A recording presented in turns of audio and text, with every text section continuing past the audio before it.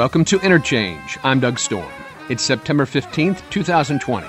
Our show today is Out of a Brick Throat, How Poets and Poetry Matter. We'll open with Aesthetic from the 1961 release Aesthetics by George Russell.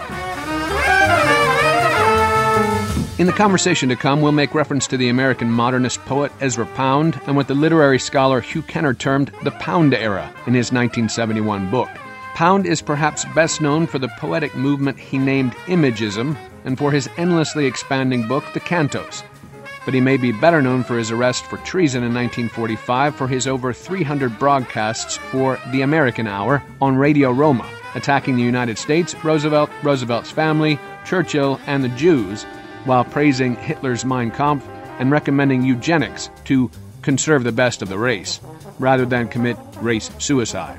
And yet, even as Pound's embrace and promotion of fascism was well known, he was awarded the Bollingen Prize by the Library of Congress in 1949. But Ezra Pound is not our topic today. Rather, we wish to sweep him aside to make space for other poets and other ways of reading and writing poetry. It takes some effort to discover how and why poetry can matter, especially when that poetry has been forgotten and those poets nearly purged from our literary history. Poetry matters very much when we confront the ideological capture of our institutions of learning, when we discovered the politics of poetry. And poetry matters very much when the rehabilitation of the fascist poet coincides with the McCarthy era in America. Today, we'll resurface three poets on the political left who wrote during the 1930s and 40s. Muriel Rukeyser, Genevieve Taggart, and Martha Millett. Rukeyser is easily the best known of the three, and her great poem series, The Book of the Dead, has recently been reissued by West Virginia University Press. It's a powerful account of one of the worst industrial catastrophes in American history, one that killed hundreds of workers, most of them African American. Our guest today, Sarah Ehlers, speaks of this work as a history that hurts, sung from a brick throat. Genevieve Taggart, a socialist affiliated with the Communist Party, actually published 12 books of poetry beginning in 1922, as well as a lively biography of Emily Dickinson. Communist poet Martha Millett, a red diaper baby, was fired for her political views, and much of her work has gone unpublished or is out of print. One of those unpublished manuscripts is an investigation into the life, work, and influence of Ezra Pound, tentatively titled The Ezra Pound Myth, written during the same period that Kenner worked on the Pound Era. Sarah Ehlers is an associate professor of English at the University of Houston and author of Left of Poetry, Depression America and the Formation of Modern Poetics, published in 2019 by the University of North Carolina Press. And now, Out of a Brick Throat, How Poets and Poetry Matter, with Sarah Ehlers, on Interchange on WFHB. Let's begin by trying to understand poetry as a field of political contention. I think it's in the Millett section where you highlight a 1938 debate over the topic Poetry, Dead or Alive, the humanities always answering claims about its demise, where an English professor wrote, quote, "It has no mourners because 9 out of 10 persons never knew it was even alive, and the other one refuses to recognize its demise. American civilization is active, virile, and extrovert. Poetry has no place in it." Your whole book assumes poetry matters a great deal, maybe as much because it is used not only by poets, but by empire itself, even if it tries to pretend poetry doesn't matter. In the 30s, there's a new sense of the possible social or political function of the poem or of the social role of poetry. But there's also a kind of renewed skepticism about the efficacy of writing poems at all. So I was less interested in what poems could do and more interested in the formation of this idea or ideal of poetry as having a role in resistance movements. Where did this idea that poems do anything in the world come from? Mm-hmm. And how was it formed at this particular time?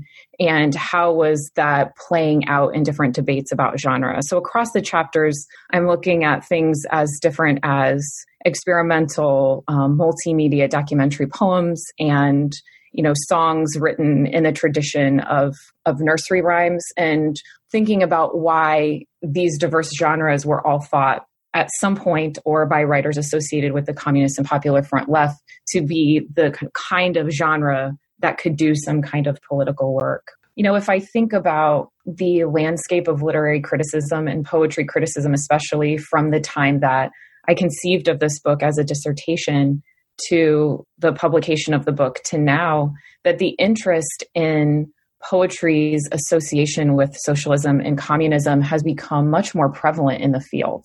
As 2008 was happening, we were finding ourselves in the midst of an economic recession that was drawing all kinds of parallels with the Depression, that there was a sort of aporia where poets weren't going back to these poets. There were a few names that would come up. Rukeyser was usually one of them, but that there was a whole landscape that was being left out of those conversations.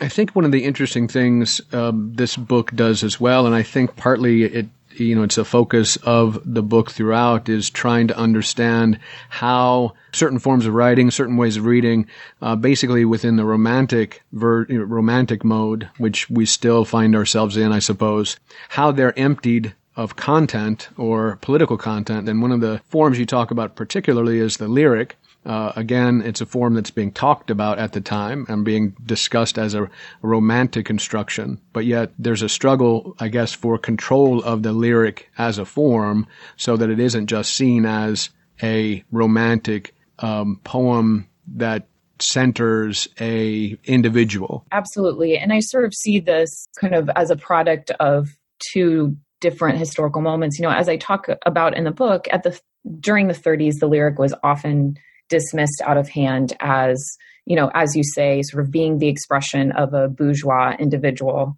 or a fascist authoritarian personality encapsulated by that pronoun I. And that's part of the, historical discourse of the 30s, and that wasn't shared by all 30s poets. But the other thing that I was interested in was the way that after the 70s and 80s in U.S. poetry criticism, the lyric becomes sort of banished, and the decentered, non-subjective poem that's associated with the language movement becomes the formal location for radical politics. And so I was working against the idea of the lyric as fundamentally bourgeois or conservative or liberal, pick your derogatory term, not just from the perspective of left critics working against new critical ideals. And so, for example, Carrie Nelson sort of pushes against the lyric by replacing it with workers' ballads and songs and folk traditions and poems, as well as that other strain of left criticism associated with language poetry, where radical experiment becomes the site of radical politics. And so I was attempting to rehistoricize the lyric, and in rehistoricizing the lyric through the left, also re-theorize it as a political form. But I think the other thing that's related to that you brought up in your question is the question of content. For a lot of these poets, it really comes down to the relationship between content and form. And that, I would take Martha Millett as an example. She's not arguing for traditional forms, nor is she arguing for modernist experimental forms. She's arguing for left content within whatever form one chooses. This is Interchange on WFHB. Our show is Out of a Brick Throat, How Poets and Poetry Matter. And our guest is Sarah Ehlers, author of Left of Poetry, Depression America, and the Formation of Modern Poetics. In this segment, we're talking about the class politics that determine which poets and poems are taught in elite universities. So I'm a first-generation college student. I grew up in a rural working-class community, and I started my PhD program in 2007, just before the stock market crash. And that year, my father lost his job. He was a union coal miner his entire life. And at the same time that my family was struggling with that, I was, for the first time in my life, confronting the class politics of elite higher education. And I think for me, a lot of my interest in these poets and in reading them the way that I do came from what I saw as admonitions about taste and admonitions about how to read that had been codified by people in positions of power. And I saw the recuperation of not just of this work, not just of these poems, but of these ways of thinking about poems as some at least small way to counteract that system. But I think the other thing that I would say related to new criticism versus language and the sort of the ways that we're trained to read is that one of the things that I was thinking about as a larger question in the book is recalibrating the relationship between the evaluative claims that we make about poems and the analytical claims that we make about their politics. And so often, so many of the poems that I read in this book are kind of dismissed as bad poems. But that doesn't mean that there isn't some kind of interesting analytical claim that we can make about their politics. And at the same time, I think that experimental poetry is more highly valued, or at least was more highly valued in, the academy as I entered it. And that kind of evaluative claim also became a claim about the politics of those poems.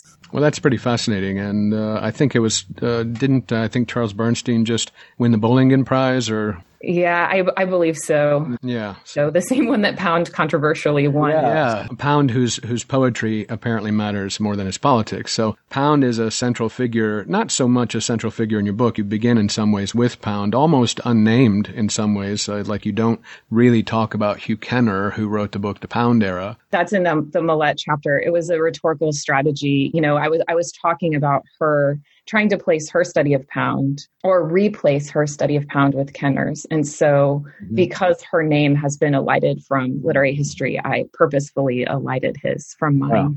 So there is such a thing as the Pound Era, in according to Hugh Kenner, and this encapsulates one of the problems of the book, that the book is trying to shed light on and to discuss ways in which there are other things besides Pound, and the ways Pound read and wrote poetry, and the ways Pound taught other people to read poetry. And even the politics of Pound is essential here as well, and how the Academy decided, I suppose, or was able to place Pound as a poet as opposed to a political actor.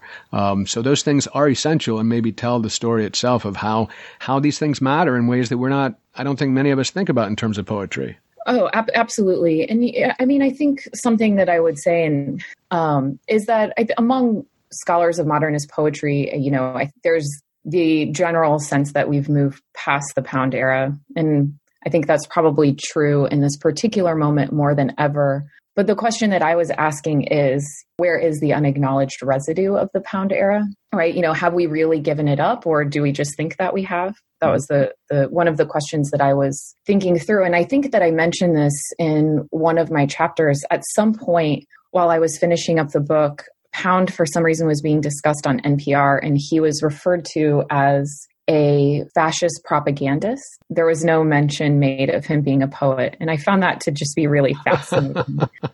That's kind of crazy. I mean, I understand that that is something you should mention about Pound, but he was one of the, at the time anyway, one of the essential poets of the century. Yes, and it had an extraordinary influence on the poetry scene and on the way that poetry is studied even now. And I think this goes back to new criticism as well. And something that I think through in the book is that there are things like new criticism or the Pound era that we, and when I say we, I mean academic readers of poetry, believe that we have wholesale rejected, and that there maybe needs to be more attention to the way in which those political and aesthetic ideologies linger on.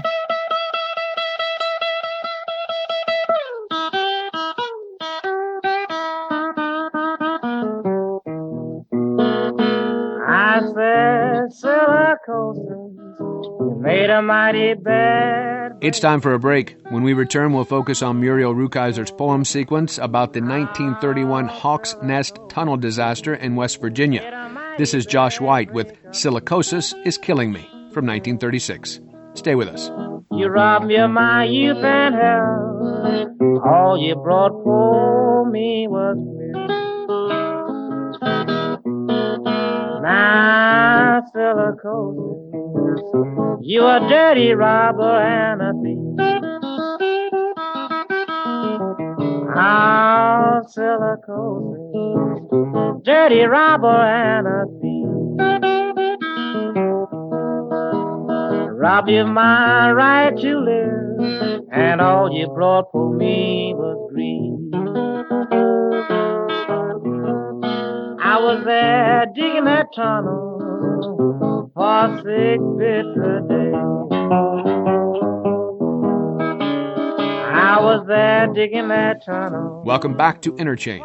Muriel Rukeyser's The Book of the Dead, published in 1938, commemorates the worst industrial accident in U.S. history, the Hawks Nest tunnel disaster of 1931 in Gauley Bridge, West Virginia. In this terrible disaster, an undetermined number of men, likely somewhere between 700 and 800, died of acute silicosis, a lung disorder caused by prolonged inhalation of silica dust, after working on a hydroelectric project for Union Carbide. Come and cool my fever head. I'm gonna meet my Jesus. God knows I'll soon be dead.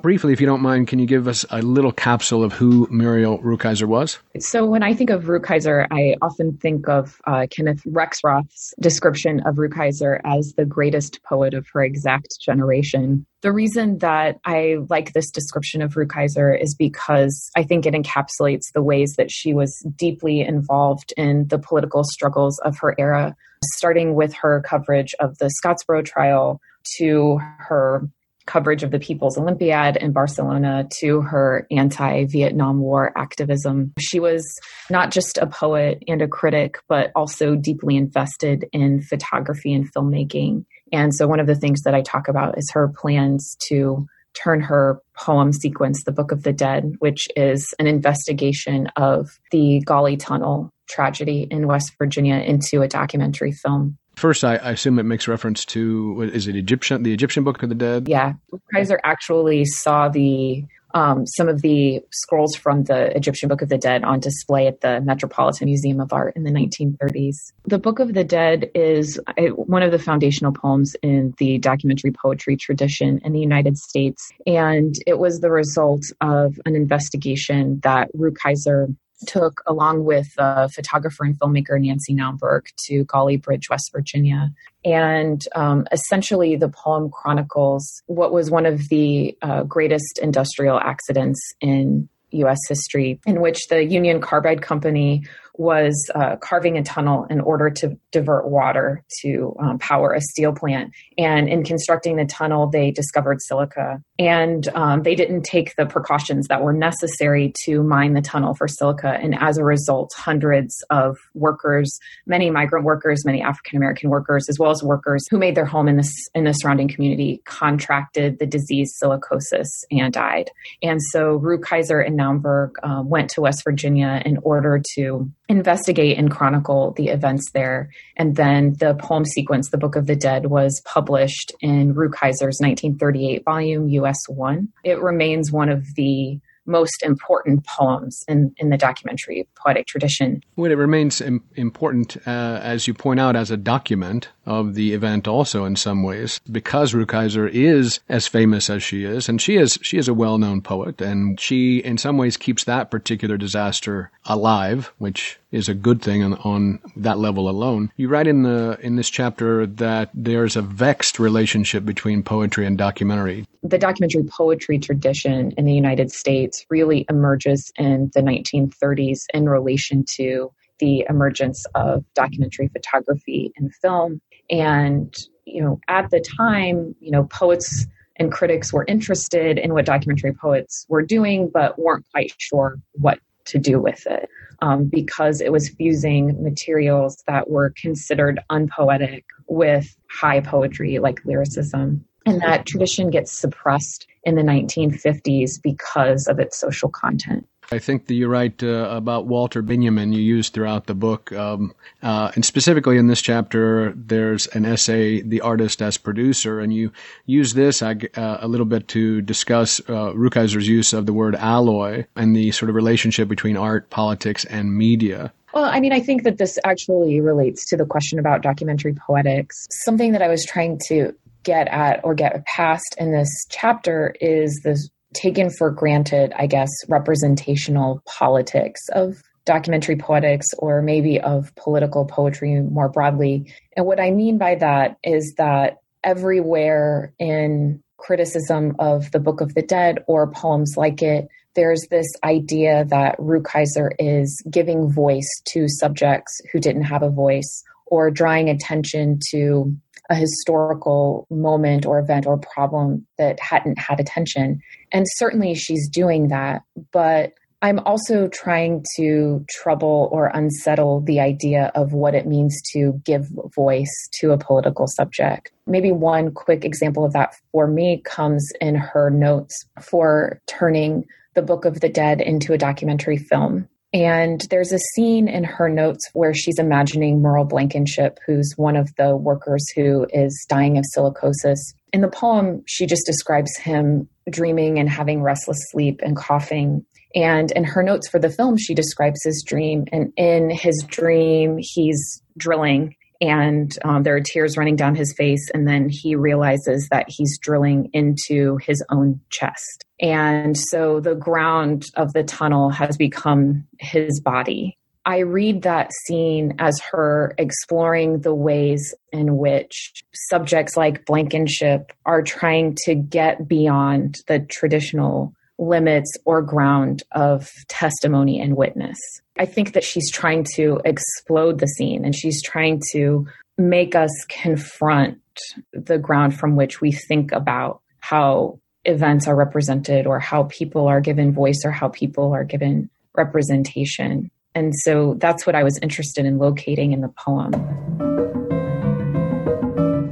You're listening to Interchange on WFHB. Our show is Out of a Brick Throat, How Poets and Poetry Matter, and our guest is Sarah Ehlers, author of Left of Poetry. We're talking about Muriel Rukeyser's documentary poem sequence, The Book of the Dead, about the Hawk's Nest tunnel disaster in West Virginia in 1931. The silica dust was such an important image for me because it's everywhere and it's lodged in everything and it's covering everything and it's integrated with everything. It's a fascinating and amazing poem or series of poems in a lot of ways. And the silica dust obviously being important also, as you say, because it's everywhere and it whitens everything. And white is a big part of the poem itself, the word white itself and the implications of whiteness. As you already noted, I think, the bulk of the people that ended up getting silicosis and dying were, I think, African American. And, there's a real issue here about the idea of those people as subjects, subjected to this particular disaster, and then becoming subjects for this particular poem, and then trying to understand what this means. I think you're right, actually. In the Book of the Dead, every breath taken is filled with the detritus of industrial capitalism. And it's an essential fact of, capitalist exploitation without care for human and natural forms of being at all, that this poem expresses. Yes. But, I think absolutely that it changes the ground of political subjectivity and political personhood. I think, to go back to my own biography, I have a memory of being in middle school and, my father was between one coal mine was closed and another one hadn't opened yet. And he was working at an auto parts factory. And the whole time he worked there, he was uncomfortable because he just constantly had fiberglass in his skin, and so there's a way in it that this incorporation of materials obviously changes the body, but it can't not change the self. Well, it's a central point of the center poem of the series, right? Absalom. From Muriel Rukeyser's The Book of the Dead, Absalom.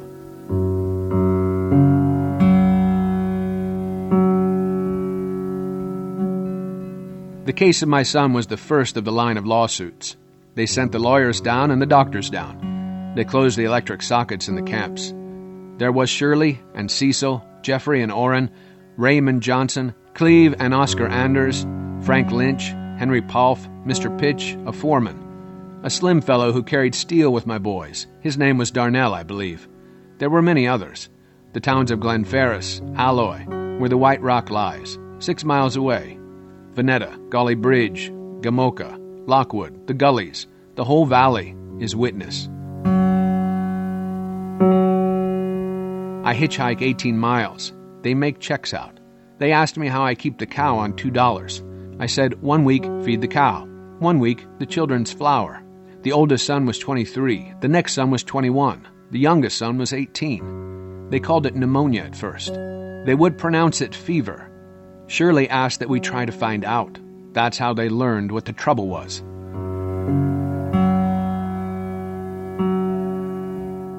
I open out a way.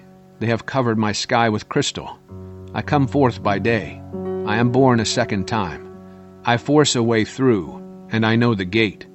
I shall journey over the earth among the living.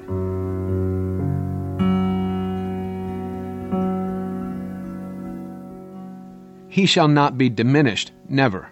I shall give a mouth to my son.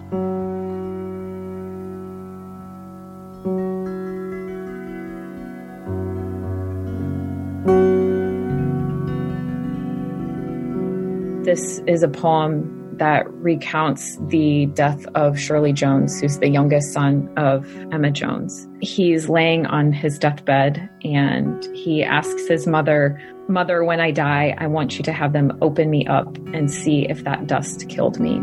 And those lines were taken from actual, not testimony, I believe it was a piece of journalism that quoted this story. One of the arguments that I'm trying to make is that this image is not a form of testimony in the sense of providing a piece of documentary evidence in order to prove that, yes, it was the silica dust, it was the decisions of this industry that killed me, but also a way of exceeding the sort of normal ways in which evidence is provided and justice is administrated. And so that the body is refusing to be captured at a particular moment in time and is instead being opened up. And that relates back to the image of Merle Blankenship drilling into his own chest. It's that movement of opening up is a way of opening up to different logics of personhood and space and historical time. It's really an interesting idea, and thinking about political personhood not being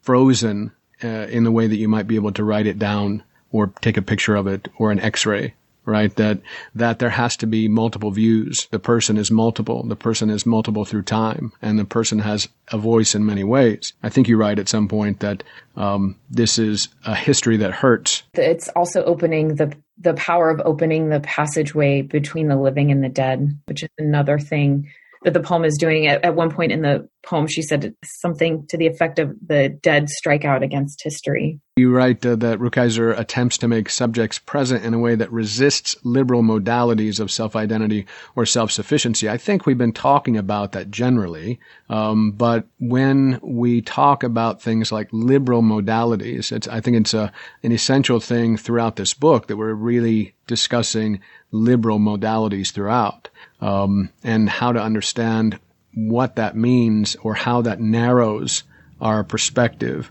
on history and poetry and anything else. And it's, I think, tied to this idea of individualism, as you write, self-identity and self-sufficiency. The idea of America itself is somewhat exploded in this poem in particular. I'm trying to take this poem sequence out from under the thumb of a kind of liberal way of reading in terms of like liberal sort of like inclusion politics, like, okay, this thing happened and now it's being represented. And so, which is related to New Deal liberalism as well, sort of making the plight of the poor, the working class, known for middle class subjects so that they can feel sympathy and, maybe do something about it in terms of liberal reform. And so I think that that's also why that notion of refusal is important to me.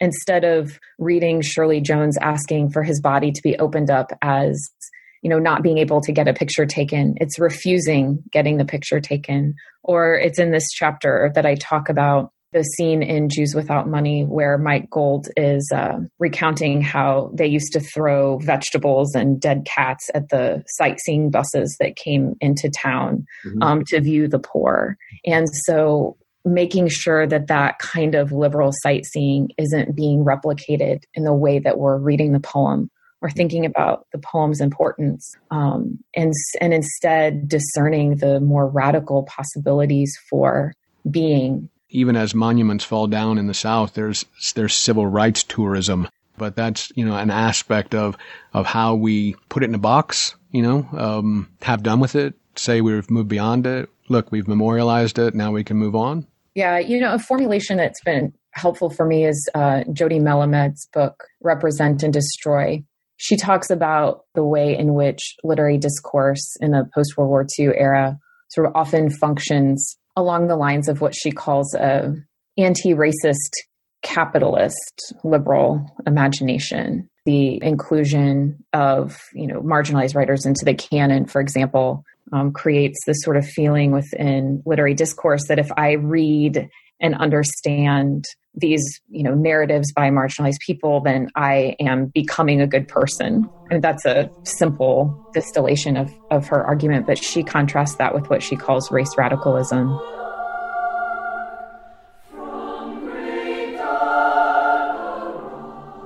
It's time for another break. This is The Lark by Aaron Copland, which uses a poem by Genevieve Taggart for lyrics. Stay with us for more about why poetry matters when Interchange returns on WFHB.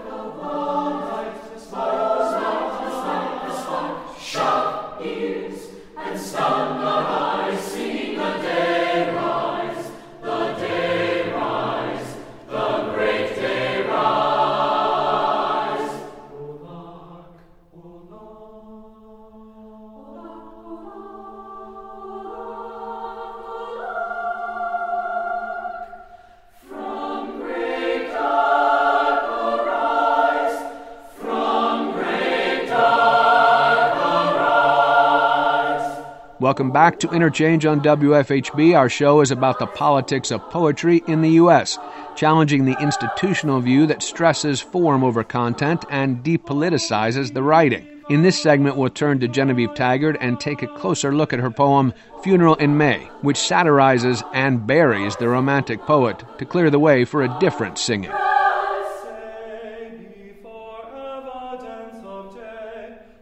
We'll turn now to Genevieve Taggart again. If you can, just situate her in her era for us. And let me just say at the outset that she seems pretty great, and I'm sad to have never heard of her. Yeah, she's really fascinating. And, and she had an extraordinary life. She was born in Washington and then lived with her parents at a missionary school in Hawaii until she was a teenager. She attended UC Berkeley, and it's at Berkeley that she started identifying as a socialist. And she sort of moved from a kind of radical bohemian socialist position to being a resolute fellow traveler of the Communist Party. She published her first book in 1922. She published 13 volumes of poetry over the course of her life and was also a biographer of Emily Dickinson. She was involved in Communist Party politics, but she was also involved in community politics. So she lived a good part of her life in rural Vermont, and she was involved in things like the Committee to Aid Vermont Marble Workers. She eventually taught at Sarah Lawrence, but she died fairly young, I believe, from complications of hypertension.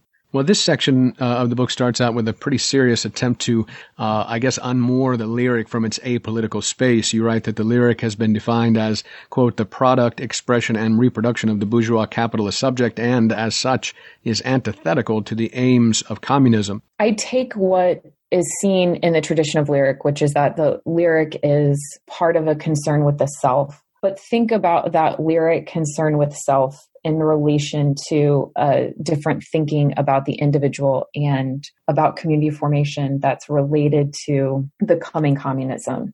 What's useful to me is Taggart's line where she says that she thinks of herself as a poet who works in lyric effects. And I like that phrase, lyric effects, because it's sort of thinking about lyric as something that has an effect. And it's grounding the lyric in a relation to a material reality or a historical antagonism. So the argument that I'm trying to make is that communist poets like Taggart are reinventing the self of the lyric in relation to what the individual or what the self would have to look like in communism. The trick of that is that they don't know what the world will look like once full communism is here. And so the work of the poem is trying to open up the space for, or create the conditions for, that unknown. You focus actually on a particular essay that she wrote called Romanticism and Communism.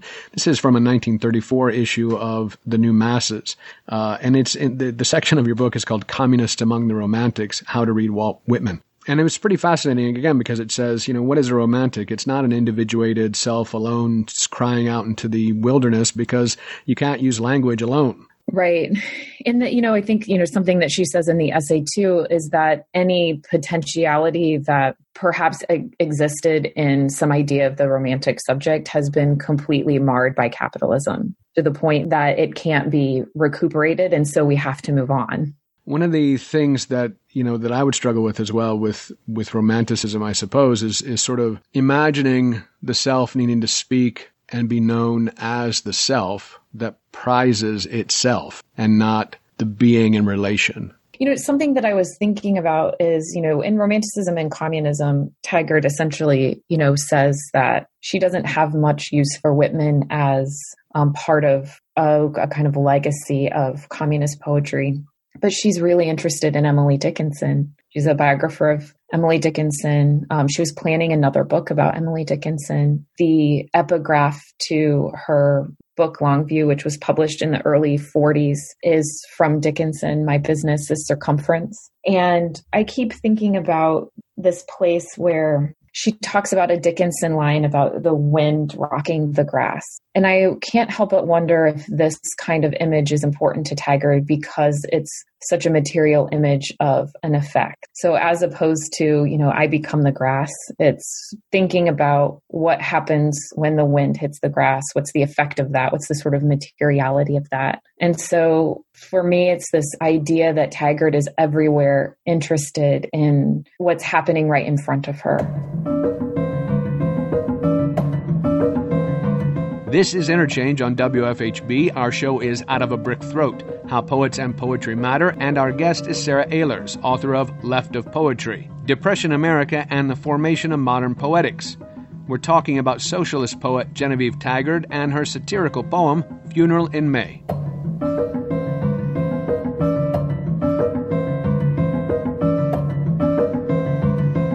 So one thing I will say is that the poem Funeral in May was the occasion from which my arguments about Taggart developed over the course of a long period of time. But this is the poem where my thinking about her really started. And it appears about halfway through the book, right after a small notebook section, where she repeats a lot of the arguments that she makes in Romanticism and Communism about what she says, the romantic notion that the individual is capable of godlike perfection.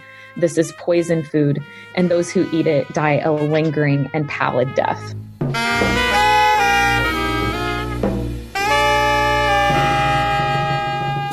From Genevieve Taggart's Funeral in May. A poet suddenly cried, "Metaphor, metaphor, why hast thou forsaken me?"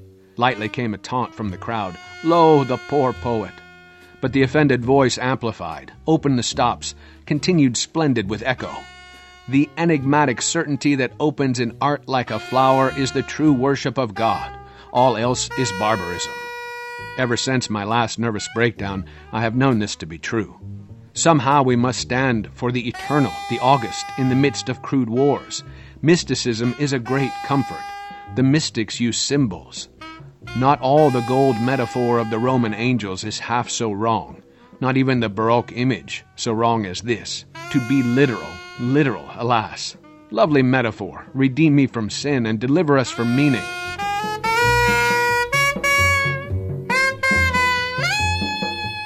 Then he died. Snap like any businessman. Worry overstrain, burst a blood vessel. Bury the poet deep in his words, came the voice of the infidel. He will agonize no more.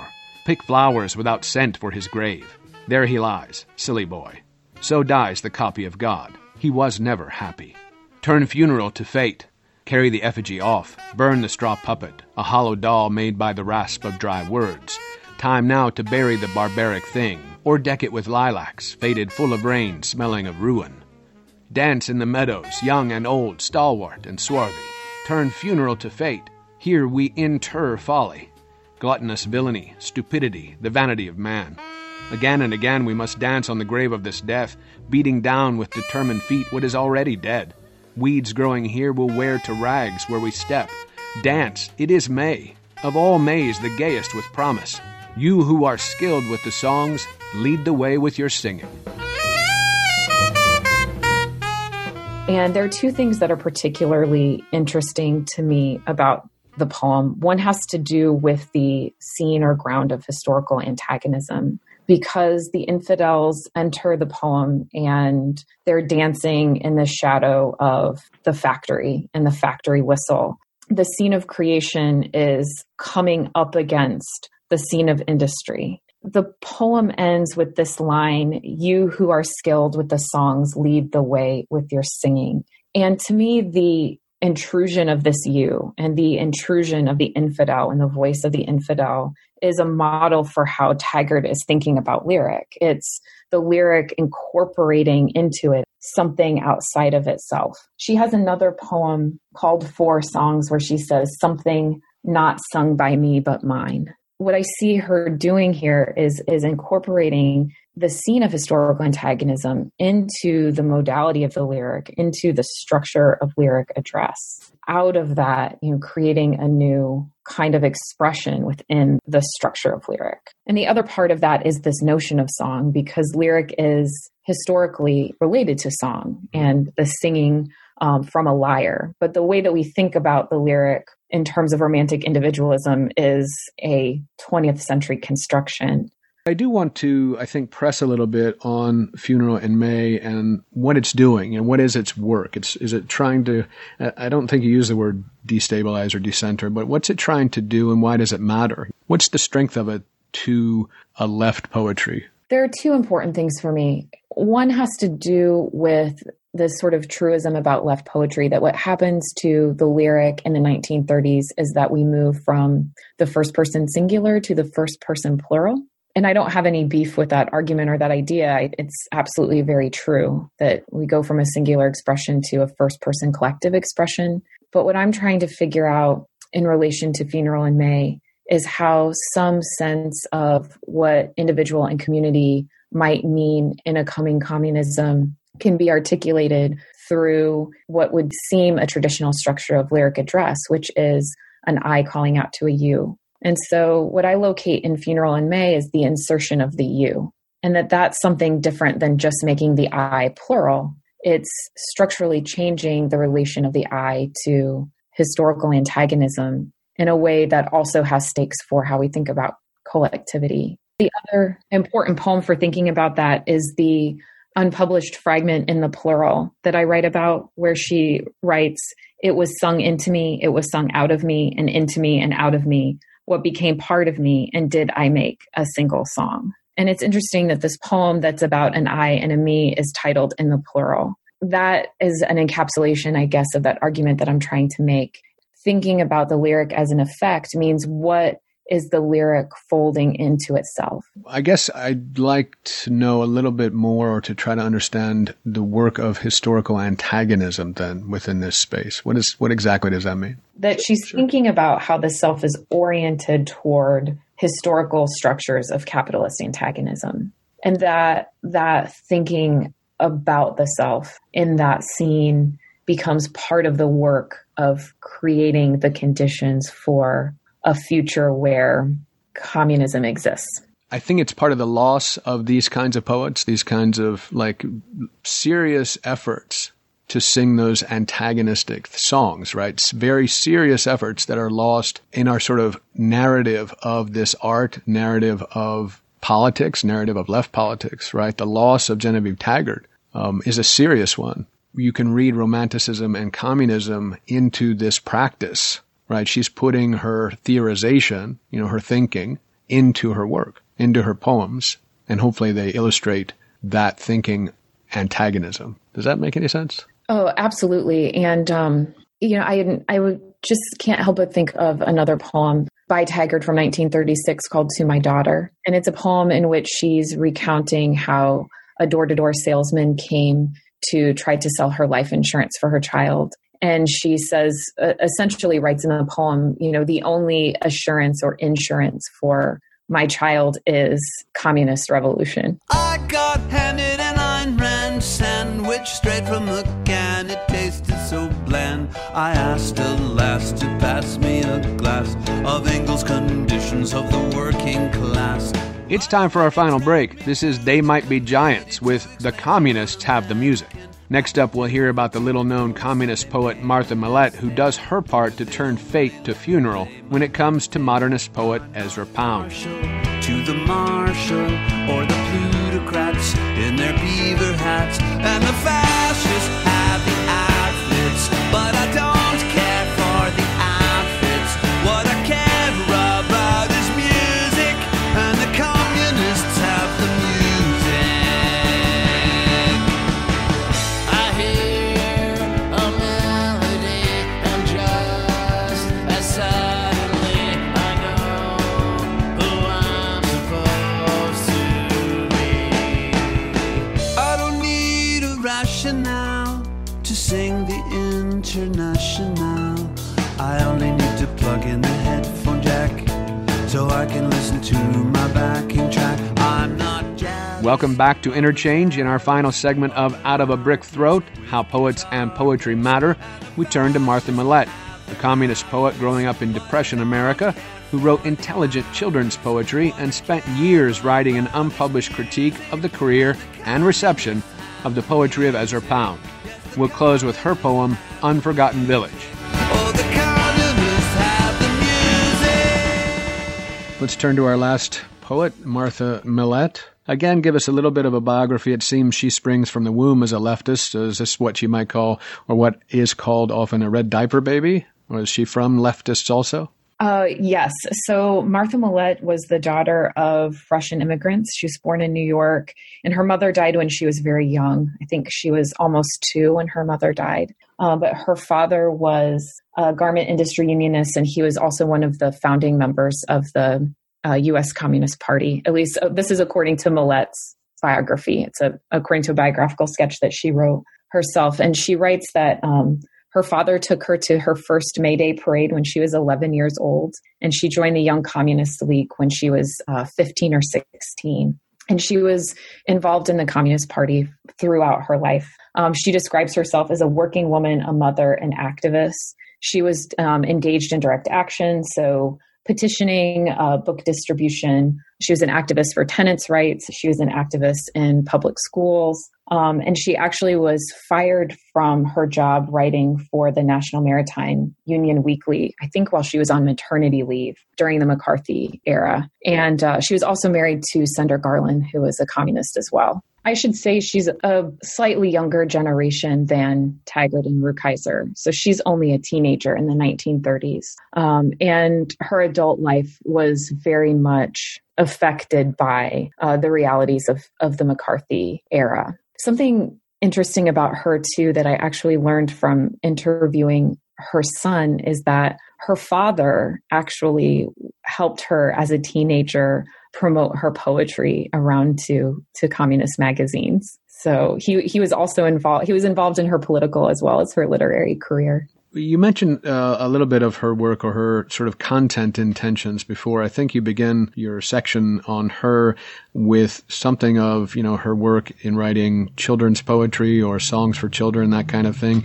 And there is a real sense that she's writing for that content, writing to have her form carry a content, carry a message, carry a thing to embody in some sense, to stick in your mind, to begin to form a particular kind of consciousness. Absolutely. And I think this is something that she says about rhythm. She says that poetry needs rhythm in order to combat the totalitarian state. I think about this in 2 ways. One has to do with her children's poetry. Children's poetry is by its nature usually seen as rhythmic. You think about the nursery rhymes, for example.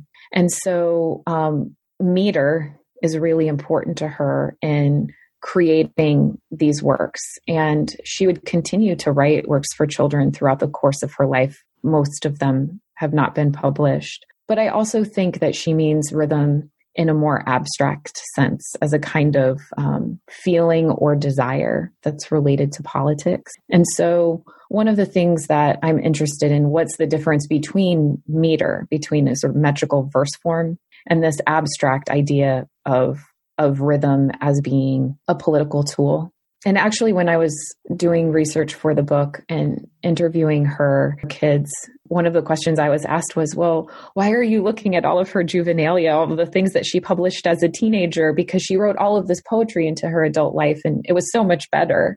And, my two answers to that, one was very practical. I was writing about the 30s, and she published these works in the 30s, but also I think her children's poetry is really smart. I think that she knows what she's doing, and she's not just sending, a message to children reading the communist children's magazine, New Pioneer. I think she's also really playing with the genre in super interesting ways.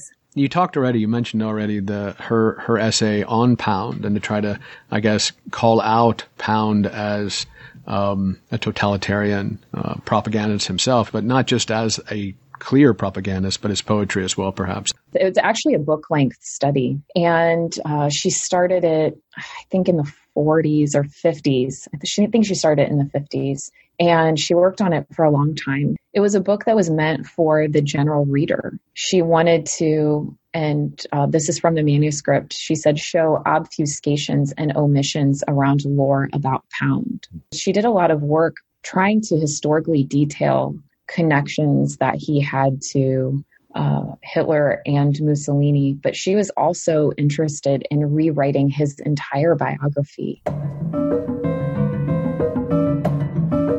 This is Interchange on WFHB. Our show is Out of a Brick Throat, How Poets and Poetry Matter, and our guest is Sarah Ehlers, author of Left of Poetry, Depression America and the Formation of Modern Poetics. We're talking about communist poet Martha Millett and her critique of the institutional enshrinement of the poetry and fascism of Ezra Pound. She talks about Pound in terms of his fascism, his racism, his anti-Semitism, but she also points out his misogyny. She talks about the gendered relationship that he had to Harriet Monroe, who was no friend to communism herself. And she edited a book of poetry for the Rosenbergs, and she spends a lot of time in the manuscript talking about the ways in which Pound was forgiven, in stark contrast to the ways in which the Rosenbergs were indicted. Let's look at some of the work of hers that shows up in the collection 7 Poets in Search of an Answer. Unforgotten Village is really a powerful poem, I think. It's interesting to me, I think, because it also has imagery that kind of took me back to the Rukeyser poetry as well. The sort of fascists shutting the valley's throat took me back into the idea of the tunnel as a throat. This was published in 1944. It's an answer to what? To global fascism and U.S. racism. Most of the poets are against Hitler and Mussolini or against Jim Crow in the U.S. Martha Millett's Unforgotten Village. Spring came every year to Clodno Valley, blossoming with sheer birth joy. How all the children laughed to hear the upstart songs of perky little birds. There were sweet words and sighing looks of lovers, slow-stepping over their earth's grain cover, and dishes clattered with a merry young sound between the dreamy housewife's hands, as if they too were leaping from the ground, and men were deep at work within the land. Spring came every year, until one year the fascists came.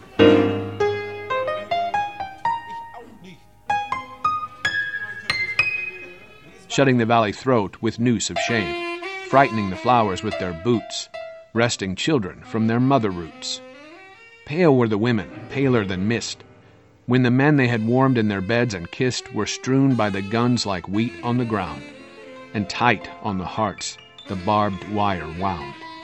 The helpless homes were toppled when, deep in the valley, lay the silent men. The colors of the Clodno Valley wept. The fascists sent reports. Lidice slept, expunged from time and memory of men. Then did they see rise terribly again, that Lidice, an angry flower flame bursting its seed over the earth's great ground. Lidice, 1,000 cradles found. No rest for fascists, no peace by night or day. Wherever fascists turn, stands Lidice.